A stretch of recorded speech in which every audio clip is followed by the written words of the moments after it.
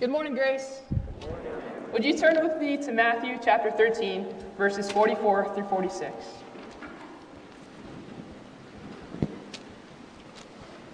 The kingdom of heaven is like treasure hidden in a field, which a man found and covered up. Then in his joy he goes and sells all that he has and buys that field. Again, the kingdom of heaven is like a merchant in search of fine pearls, who on finding one pearl of great value, went and sold all that he had and bought it. This is God's perfect and holy word. Are you in? That's the question. If you didn't know it already, here at Grace, we take our mission to make disciples serious. That's why we're kicking off this new series today entitled Pictures of Disciple Making. This is a series meant to prepare and equip us for Grace Gives and beyond. Jesus calls his followers, us, the Great Commission, right? The heart of what our calling is as Christians, to go and make what? Disciples. Not converts, not professions of faith, disciples. People who recognize their sin and rejection of God, turn to Jesus in faith to receive his forgiveness and adoption into his family, and then are sent out as ambassadors for Christ into the world. Grace Gives is just one way for us to mobilize our church to be on mission. Think of Grace Gives as sort of a 1-week intensive course at college.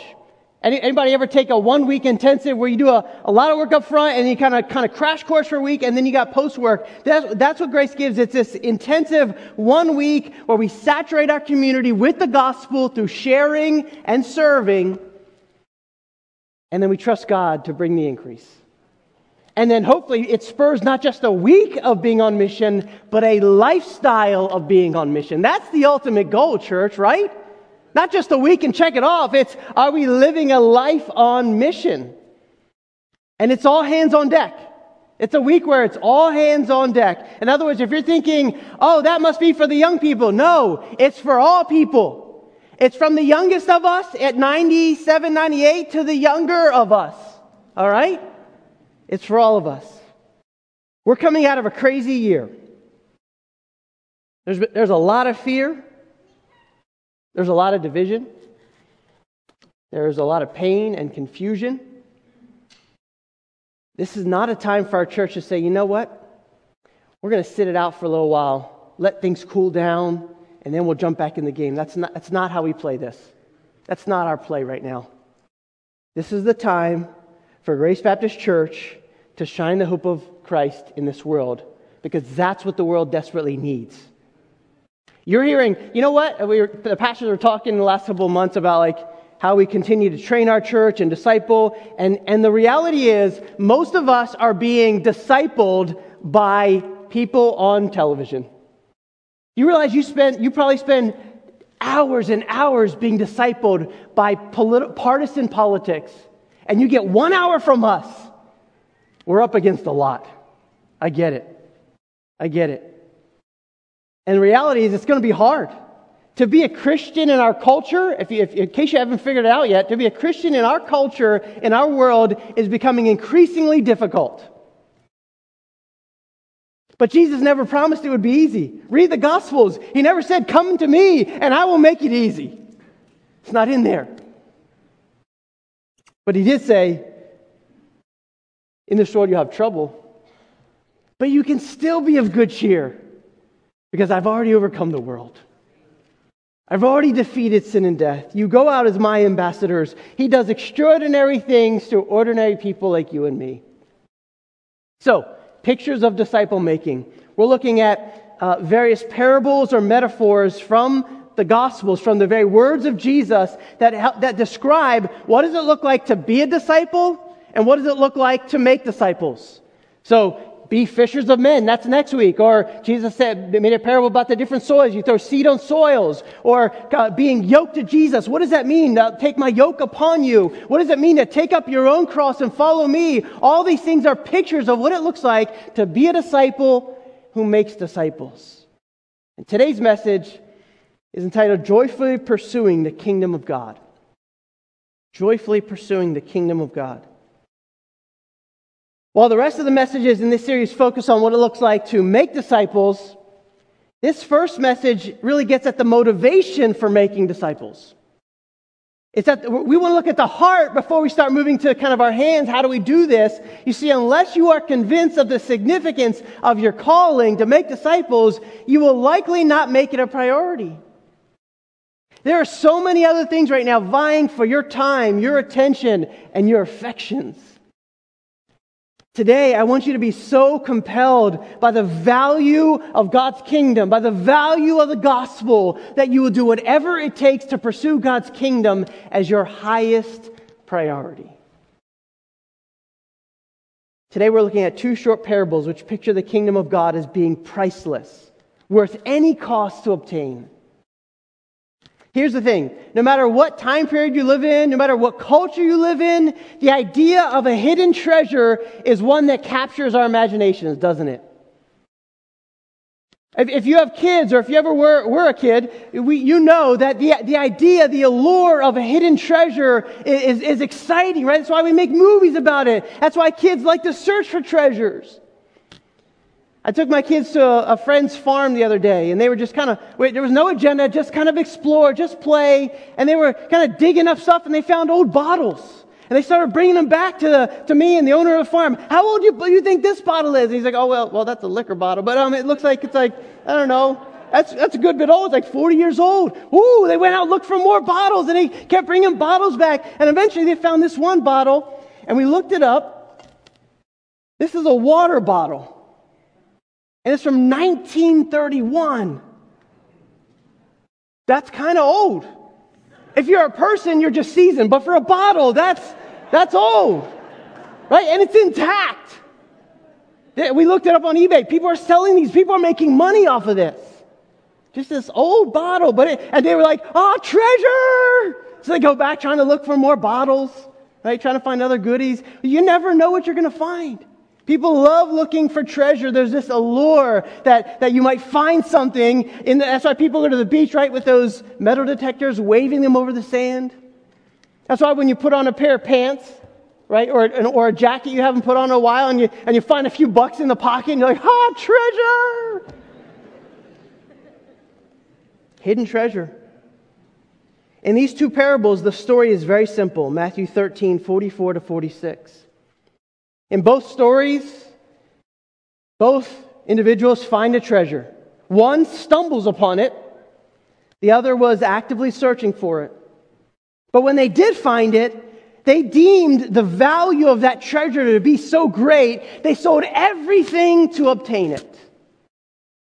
And Jesus says simply, this is what the kingdom of heaven looks like. This is how valuable the kingdom is, how valuable the kingdom of heaven is. What is the kingdom of heaven? That's a big question, and I can't answer it today. But let me just give you a quick window into it. Listen, the whole Gospel of Matthew is about the kingdom of heaven, what it is. But basically, the kingdom of heaven is the sphere of God's rule. It's where God reigns. Jesus came in Matthew 4. He connected His coming to the ushering in of the kingdom of heaven. So His first coming, Jesus ushers in this spiritual kingdom where He brings in us as part of His kingdom. And then he's rejected by Israel, and so he is crucified, and he's risen from the dead, and He says, I'm coming back, and I will usher in my earthly kingdom. You will see what it looks like to have a king reigning right here on earth over a kingdom that is perfect and amazing and glorious. The kingdom of heaven is now, and yet it's also what is to come. The message of the kingdom of heaven is a genuine offer from God to rule in your hearts, to rule in every heart for those who believe in Him, in His name. And submission to His kingship is what brings true freedom. The first guy is a tenant farmer, verse 44. He doesn't own any land. He just farms it. And one day he stumbles upon a box, kind of like my kids stumbling upon a glass bottle.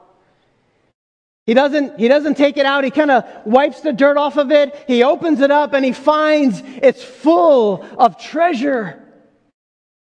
Now remember, this wasn't a far-fetched idea back in this time period. There were no banks. There were no safety deposit boxes. If you had money or jewels or an heirloom, a family heirloom, the best way to protect your valuables was either you hide it in your house, or if you wanted to go like the extra measure, right? I need extra security, you bury it in your land. That way, in case of robbers or an invasion, your valuables would be kept safe, right? If people rob your house, they didn't find it. It's under there. You didn't see it. Archaeologists still find all the time jars of gold coins or precious jewels buried in the ground. In 2009, a guy named Terry Herbert, he's an amateur treasure hunter. He was using a metal detector on a farm in Staffordshire, England. Never done it before. It was a newly tilled farm. The owner let him kind of do his thing on the farm. He stumbled upon a massive treasure. 3,500 objects dating back to the 6th century were discovered. 11 pounds of gold, 3 pounds of silver and jewels. In total, the whole treasure is valued at $4.1 million. In this parable, the man finds a hidden treasure. He stumbles upon it, and what does he do? He covers it back up, and it says he sells everything he has in order to buy that field. Now, caution about parables. Parables are extended metaphors used to make a single point, a main point. We're not meant to get caught up in the legal or moral ramifications of whether is it moral for this guy to kind of hide the treasure and then buy the field from a guy who didn't know that? That's not Jesus' point. His point is that he stumbles upon a treasure and he does everything he can to buy it, to get the field where that treasure is. In the second parable, a merchant, someone who knows what he's looking for, is looking for pearls. He's an expert on pearls. And he searches high and low and he's trying to find a pearl of great value. And when he finds the one pearl, it says, one pearl of great value, verse 46, he went and did the same thing, sold all that he had to buy that pearl. Pearls back then were like diamonds today. They were incredibly valuable, rare. Cleopatra had a pearl that in today's dollars would probably be worth several $billions. Both of these men see a value that others don't see. And they realize there's no halfway option for obtaining it. The benefits and rewards of obtaining that treasure to them are far worth the sacrifice. Think about the farmer.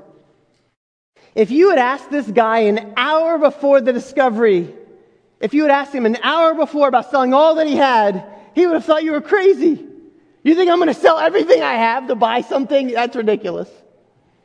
But an hour after finding the treasure, selling everything was the only logical option. What changed? What could have transformed his whole outlook? What had the power to reorder? Listen, what had the power to reorder his priorities, his goals, and his values? There's only one thing. The treasure. That treasure. It revolutionized his life. Do you see what being part of God's kingdom should do? It should reorder your priorities and your goals. It should revolutionize your life, but only if you see the treasure as that treasure. Only if you see that it's the pearl of great price, the treasure beyond value, will you do that. Listen, this treasure had a great cost. Imagine being this guy's neighbor, right? Imagine you're the neighbor of this tenant farmer. You know he's a great guy. You know, maybe he's kind of smart. He just hasn't, been able to own his own farm yet. He's kind. He's friendly. He's been kind of good with his money. He works hard. He's a blue-collar worker. He's doing what he's supposed to do. But now you see him come home, and he's selling his furniture off, and he's selling his car, and he's even putting a sign out front of his home for sale. And you're like, what is this guy thinking? Everything's going out the door. You wonder, man, has this guy gone mad? Sell everything? Right? Your grandmother's necklace, your dad's watch, your grandfather clock, your iPad, your TV, whatever you think is most valuable. Things that he's had since he was a kid. Things that meant the world to him. Maybe as a good neighbor, you even go over there and you try to talk some sense into him. Maybe you say, listen, man, obviously something has changed and you seem really excited about this thing that you found, but this is craziness, okay? You can't just sell everything. You can't. You got to think about your family. You got to think about your livelihood. You got to think about your future. There has to be another way to get whatever it is that you think you're looking for. But was there another way? Was there? No. There was no other way. He knew it. He himself knew it. He knew that the treasure he had found was worth far more than all he owned, and yet it would cost everything for him to get it. And he doesn't just begrudgingly buy it. Look what it says in verse 44. The kingdom of heaven is like a treasure hidden in a field, which a man found and covered up. Then look at those three words. If you write in your Bible, I would highlight or underline those three words. Then in his joy, he goes and sells everything that he has. In his joy, he realized the benefits so outweighed the cost that the foolish thing to do would be not to sell everything. He'd be a fool not to sell everything. Isn't that a strange thing to say? The sacrifice of all that is sold is no hardship to him. He doesn't sell everything out of duty, but out of delight. The guy with the fine pearl, he doesn't sell everything he has out of duty, but out of delight. He knew the value of that pearl in his joy, in their joy. Listen, once you get a glimpse of the value, the true value of Jesus Christ, nothing else compares. Let me share three implications from these parables. First, embrace the kingdom of God as your greatest treasure. Embrace the kingdom of God as your greatest treasure. The challenge to seeing the value of the kingdom, or even seeing the value of the gospel, the good news of Jesus, is that it's hidden in an unexpected place.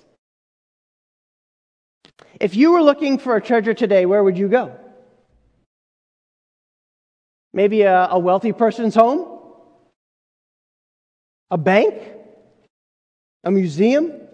Right? That's where valuables are kept. But God buries his greatest treasure in the most ordinary of places. A person. The person of Jesus Christ. Think about it. Everything about Jesus was opposed to greatness, wasn't it? He never owned a home. He never had a savings account. He was born poor. He never wrote any books. He never held any office. All of his disciples were basically losers. And he died on a cross. The most shameful execution reserved for the worst criminals. Does that look like greatness? Does that look like a valuable treasure to anyone? No wonder Paul says in 1 Corinthians that the gospel looks like foolishness who don't believe. Are you surprised when the world looks at Christianity and says, that is ridiculous? Are you surprised when the world says, I'm going to follow the Bible. I'm going to follow what God says, even when it challenges my thinking, even when it tells me to do things that I don't agree with? Are we surprised when the world says, that is ridiculous? And yet God says, if you want to be a part of this kingdom, you will have to dig deeper. You're going to have to dig deeper and see the value of this treasure. Look, some of you may not even be Christians today. Some of you watching, some of you are here, maybe a friend invited you, maybe you're seeking, you want to know what is the meaning of life, what is truth, is there a God? Or maybe some of you are here just because you're supposed to be here, right? A family member invited you or whatever, you're tuning in because someone said, hey, you got to watch this. I don't know, but Jesus is saying, if you want to see the true value of this spiritual treasure, you have to dig deeper. You have to see Jesus as more than just a good teacher or a religious figure. A lot of people think, yeah, sure, Jesus was great. He was one of the prophets that have taught us about how to live a good life. A wise guru who gave us a good example of how to live a meaningful life. That is not what Jesus claimed to be. That is not who he claimed to be. Jesus literally said, I am the unique Son of God. So what do we do with that? He literally said, I am the way and the truth and the life. No one comes to God the Father except through me. Jesus claimed exclusivity, meaning there's no way to have a relationship with God except through him. There's no way to enter the kingdom of heaven except through him. No other religious leader claimed divinity. Buddha never claimed it. Muhammad never claimed it. Moses never claimed it. You name your religious leader, they never claimed to be God incarnate except Jesus himself. Either he's crazy, or he's the greatest liar in history, or he was who he says he was, the King of Kings, who ushered in a kingdom that cannot be thwarted, that is advancing as his people recognize and submit to him. If you let that sink in, that what he has done for you in the gospel, it will change you. You see, the gospel, the message, he said, what is the message of the king? If there's a kingdom, then there has to be a king. And what does the king say? Right? What is the king telling us? Here's the message of the king. You have been alienated from your creator.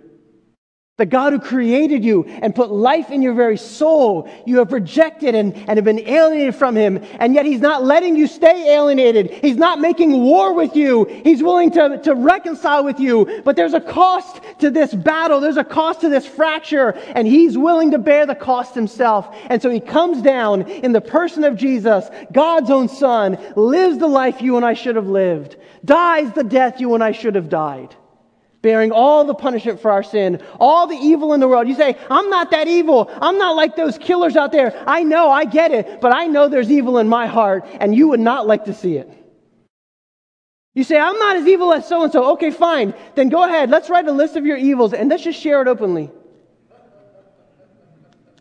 Oh, so maybe it is worse than we think it is, right? I don't want you seeing mine. Jesus died for all of our sins, the greatest to the smallest, to restore our relationship with our Heavenly Father, the King. And we can be forgiven, restored, set free, and it's not earned.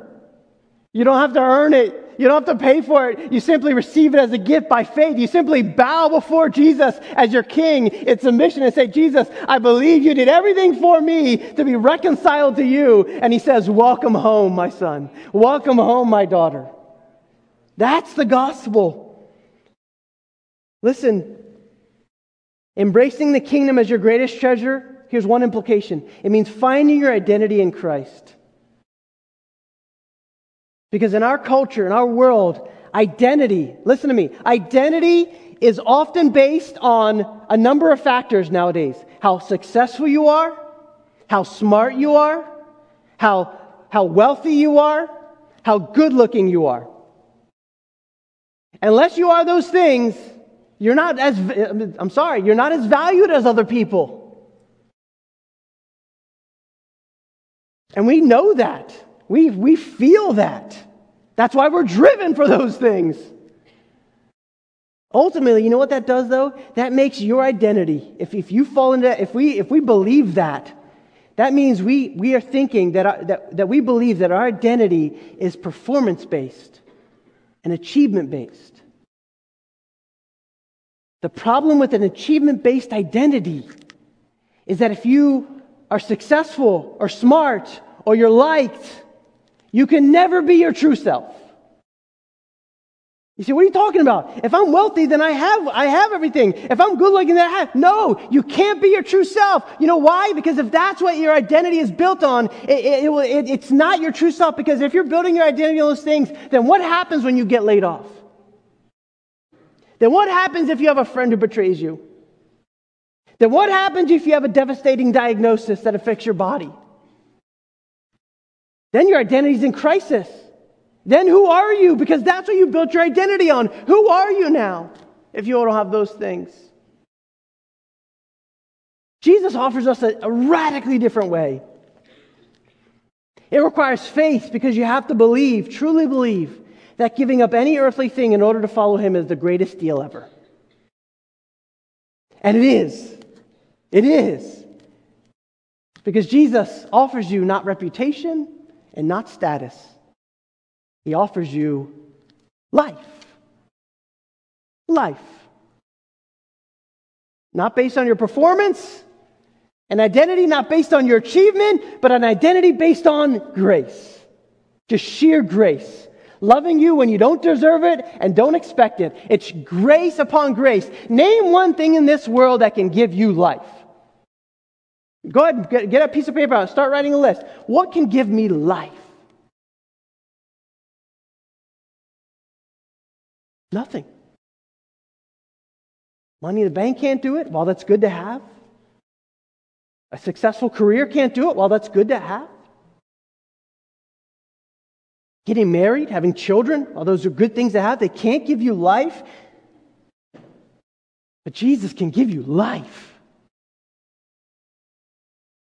How can you know you're getting a good deal from Jesus? How can you trust that if you put your life in His hands, if you put everything in His hands, He will make good on His promise of giving you life? How can you know if you sell everything you have, in a sense, if you're willing to forsake whatever it takes to follow, how can you know? You know how you can know? Because of the cross. That's how you can know you're getting a good deal. That's how you can know that it's never wasted. Because when you let the gospel sink deep into your soul, the good news that Jesus is the Christ, God's King, and He came to earth as a man, not to sit on a throne at first, but to suffer on a cross. That He gave up His identity so that you could have one. And He did it all because He loves you. Jesus didn't just make a decision for you, He made a commitment to you. He promised, I will love you always. He's like Ruth, like in the book of Ruth. Ruth bound herself to Naomi. I will be with you no matter what. Jesus binds Himself to you and says, I will be with you no matter what. When you let that sink in and you believe it, everything begins to change. You realize, even if you don't get the grades that you wanted, or you don't get into the school of your dreams, or you lose that relationship, your identity is not lost. You're still loved by the one who matters most. You have a Savior, Christian. You have a Savior who, if you fail Him, He already died to save you and forgive you. And He promised to never leave you. These parables teach us what Jesus came to do. What He came to usher in is so valuable we can't even fathom its worth. Is the kingdom of God valuable to you? Enough to change how you live? Second, the treasure of the kingdom brings great joy.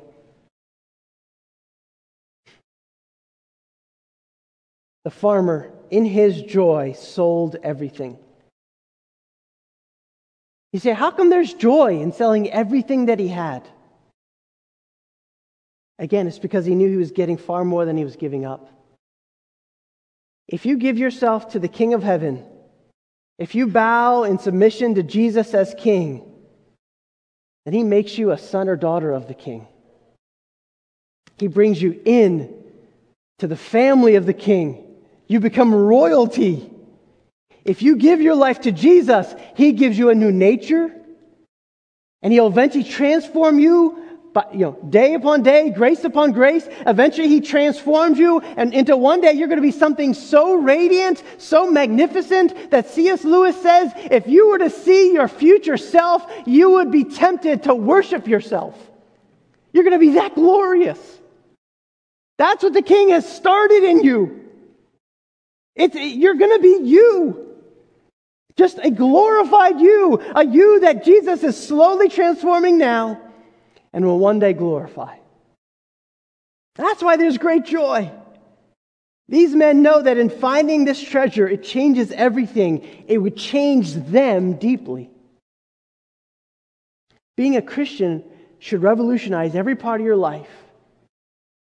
when you realize the treasure you have in Christ, in the gospel, the very presence of God in you and with you, it should make your heart explode with joy.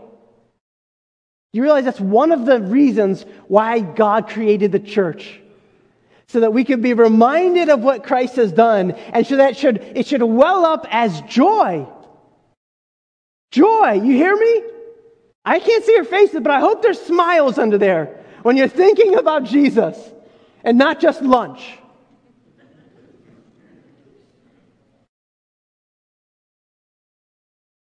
Jesus said, "These things I have spoken to you, that my joy may be in you and that your joy may be full."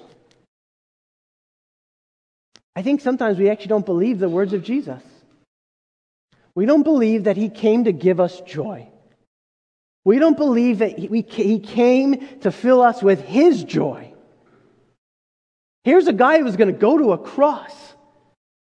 Here's a guy who's going to be beaten and mangled and rejected and shamed, and yet He's talking to His disciples and said, "I came to make your joy full." Full. As citizens of the kingdom, we're called to share this message of the kingdom, this good news. Are you doing that? Are you sharing the message in a way that shows it's a message of great joy? Does your life reflect the fact that whatever you've given up to follow Jesus, that it's in your joy? If you hold to a Christian sexual ethic, but your friends know that you kind of hate it, is that joy? If you give part of your finances to make the gospel known among the nations, do people see that it's in your joy? Do your kids see it's in your joy? Or do you mumble, "I'm going to write that check again"? I don't know. We don't write checks anymore, right? Online. In His joy. I can speak about it all day. Next. Third. The treasure of the kingdom demands your everything. At the core, this is a call for radical discipleship in light of the overwhelming value of God's kingdom. It might sound like I'm coming down hard because I'm saying to you, Jesus doesn't just want a decision from you. You don't just make a decision for Christ. He wants you to make a commitment to Christ. There's a difference. I did a wedding yesterday. It was a beautiful wedding outside. Husband and wife stand before each other, and they made vows to one another. It wasn't like, "I'm going to love you if you do this." These were vows of promises of for better, for worse, for richer, for poorer, in sickness and in health, so long as we both shall live. When you think about it, those are crazy vows to make. It's a commitment. When you enter the kingdom of God, you enter it by accepting Jesus as Savior, as a gift. And when you do that, maybe some of you accepted Him as a child, some of you later in life, when you do that, most of us have no idea what it costs when we first accept Christ as Lord. We know that it's free. We know we don't have to do anything to earn it, but we know there's still a cost to it, right? When we accept Jesus as King, the one who has the ultimate rule and authority over our lives, there should be a growth process that's happening. Over time, in your small groups, in your Bible studies, in your friendships, you guys should be having conversations. Is there growth happening so that over time, you can be able to say, little by little, more and more, I'm not saying you got to be perfect, but little, by God's grace, you can say, more and more, Jesus is becoming more precious to me. That I'm willing to suffer any loss, give up anything to follow Jesus. That doesn't happen overnight for most of us. But I will say this. If you are afraid to share the gospel with others, then your image is more important to you than Jesus. If you are too busy to build relationships with non-Christians and have spiritual conversations with them, then your schedule is more important to you than Jesus. If you refuse to give generously to further the work of God's kingdom, your money may be more important to you than Jesus. But Jesus is saying, listen, I'm not going to guilt you into this. I want you to see the value of the treasure so that you can say, in my joy, not just in this guy's joy, not in his joy, in my joy, in your joy. Jesus is showing us two sides of the same coin in this parable, in these parables. He demands far more from you and will give far more to you than ever you could ever imagine. He demands far more from you and will give far more to you than you could ever imagine. The gospel will cost you in some way. Being on mission for Christ will cost you. It will mean sacrificing your time, your energy, your resources, maybe your reputation. But here's the real question. Here's the question I'll just kind of end with. Is it really expensive? Is the cost of following Jesus expensive? The answer is, it depends on what you get, right? Let me ask you a simple question. Is $500 expensive? I don't have $500 in here, just so you know. Is $500 expensive? Thank you. It depends on what it is, right? Most of you are like, yes, that's a lot of money. Okay, yeah, it is a lot of money. But is it expensive? I didn't say it's a lot of money. I said, is it expensive? I mean, that's a nonsensical question, right? Is it expensive for what? Right? Is $500 expensive for a hairbrush? I mean, you use it every day, don't you? Most of us use one of these today. This is a daily, vital tool. I had a hammer at first. Like, do you need a hammer? A hammer's good too, but most of us I don't use it every day. Some guys use it every day, but you probably use this every day. Every day. They could price gouge us for these and we'd still need one. But let's be honest, $500 for this, that's too expensive. We know it. Intrinsically, we're like, no, I'm not spending $500. But what if I offered you the keys to a new house and said, hey, $500. The keys are yours, the house is yours, it's paid for, no more tax. You just live in it and enjoy it all. Is $500 expensive? No. And here's what I know. Even if you're flat broke, you know what you're going to do? If I say $500, I don't have that kind of money. I'm not buying this. What is it, gold? No, it doesn't matter. It's not $500. You want these keys to the house? Guess what you're going to do if you're flat broke? You're still going to come up with $500. You're going to knock on every door. You're going to talk to every family member. You do whatever it takes to get that house because it's not expensive. It's a steal. The kingdom of God may cost you everything. But is the kingdom of God expensive? Not at all. You see, when you accept Jesus, you enter the kingdom, you give up nothing because you've gained everything. On December 4th, 1857, David Livingstone, who gave up the riches of living in England as a medical doctor, decided to serve and give the rest of his life as a medical missionary in Africa to reach people groups that have never heard of the gospel. He literally gave his life for them. He died on their land. He was so beloved by the people groups that he met with and connected with that they buried him in their land. He didn't want to be sent back to England. He buried him there. There was such a love. And he explored places that had never been explored before. And people said to him, "You're an idiot. You're crazy. Why are you doing that? Why are you leaving you could have all the benefits here in England. Why?" And he stood up in front of some students in Cambridge University and he said these words, quote, "For my own part, I have never ceased to rejoice that God has appointed me to such an office. People talk of the sacrifice I have made in spending so much of my life in Africa.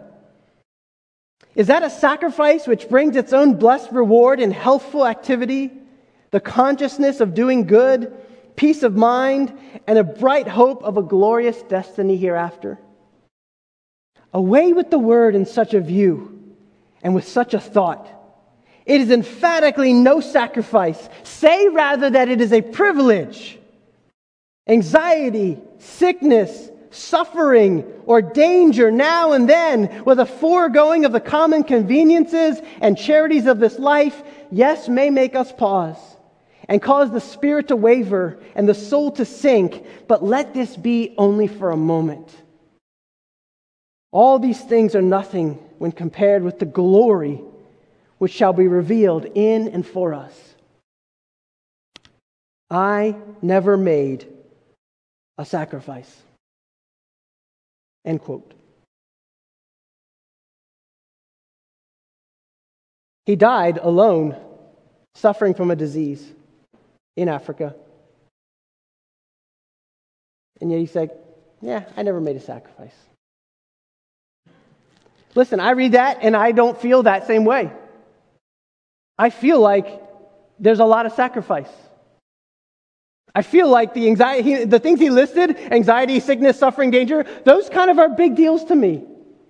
They've kind of hurt me and affected me in significant ways, and I don't know. But notice how did he maintain this perspective? How did he keep following Jesus with joy? He keeps pointing to the future glory. They're but a moment.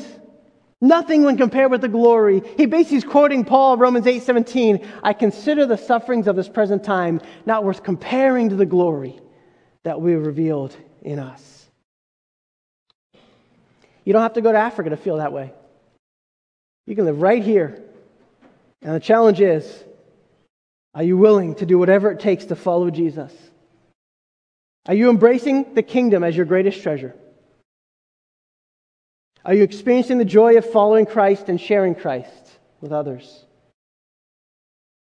And then I'll ask practically, what needs to change in order for you to grow as a disciple of Jesus? And what needs to change in order for you to prioritize making disciples of Jesus? Let's pray.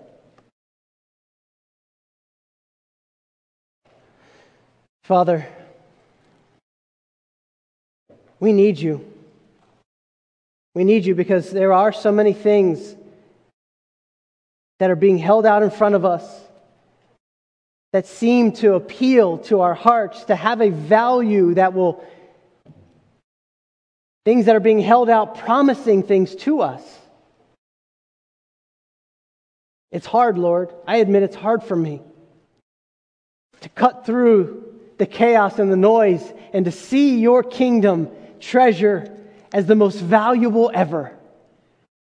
To find my identity, my rest, my life in the finished work of Christ alone, not in my work, not in my status, not in my relationships.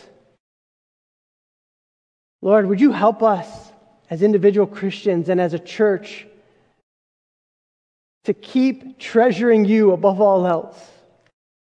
Would you help those maybe even right now in this moment who have never turned to Christ? They maybe have had their objections, they've had their complaints about Christianity, they've had their concerns and issues, but right now maybe there's a way that your Spirit has drawn them to yourself in a supernatural way, in a way that I could never do.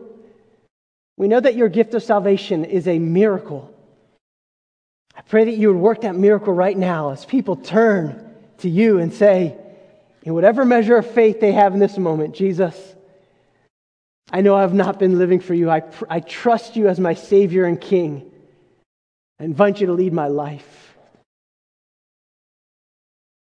God, I pray that this would be a church where your gospel is so valuable, nothing is considered a sacrifice.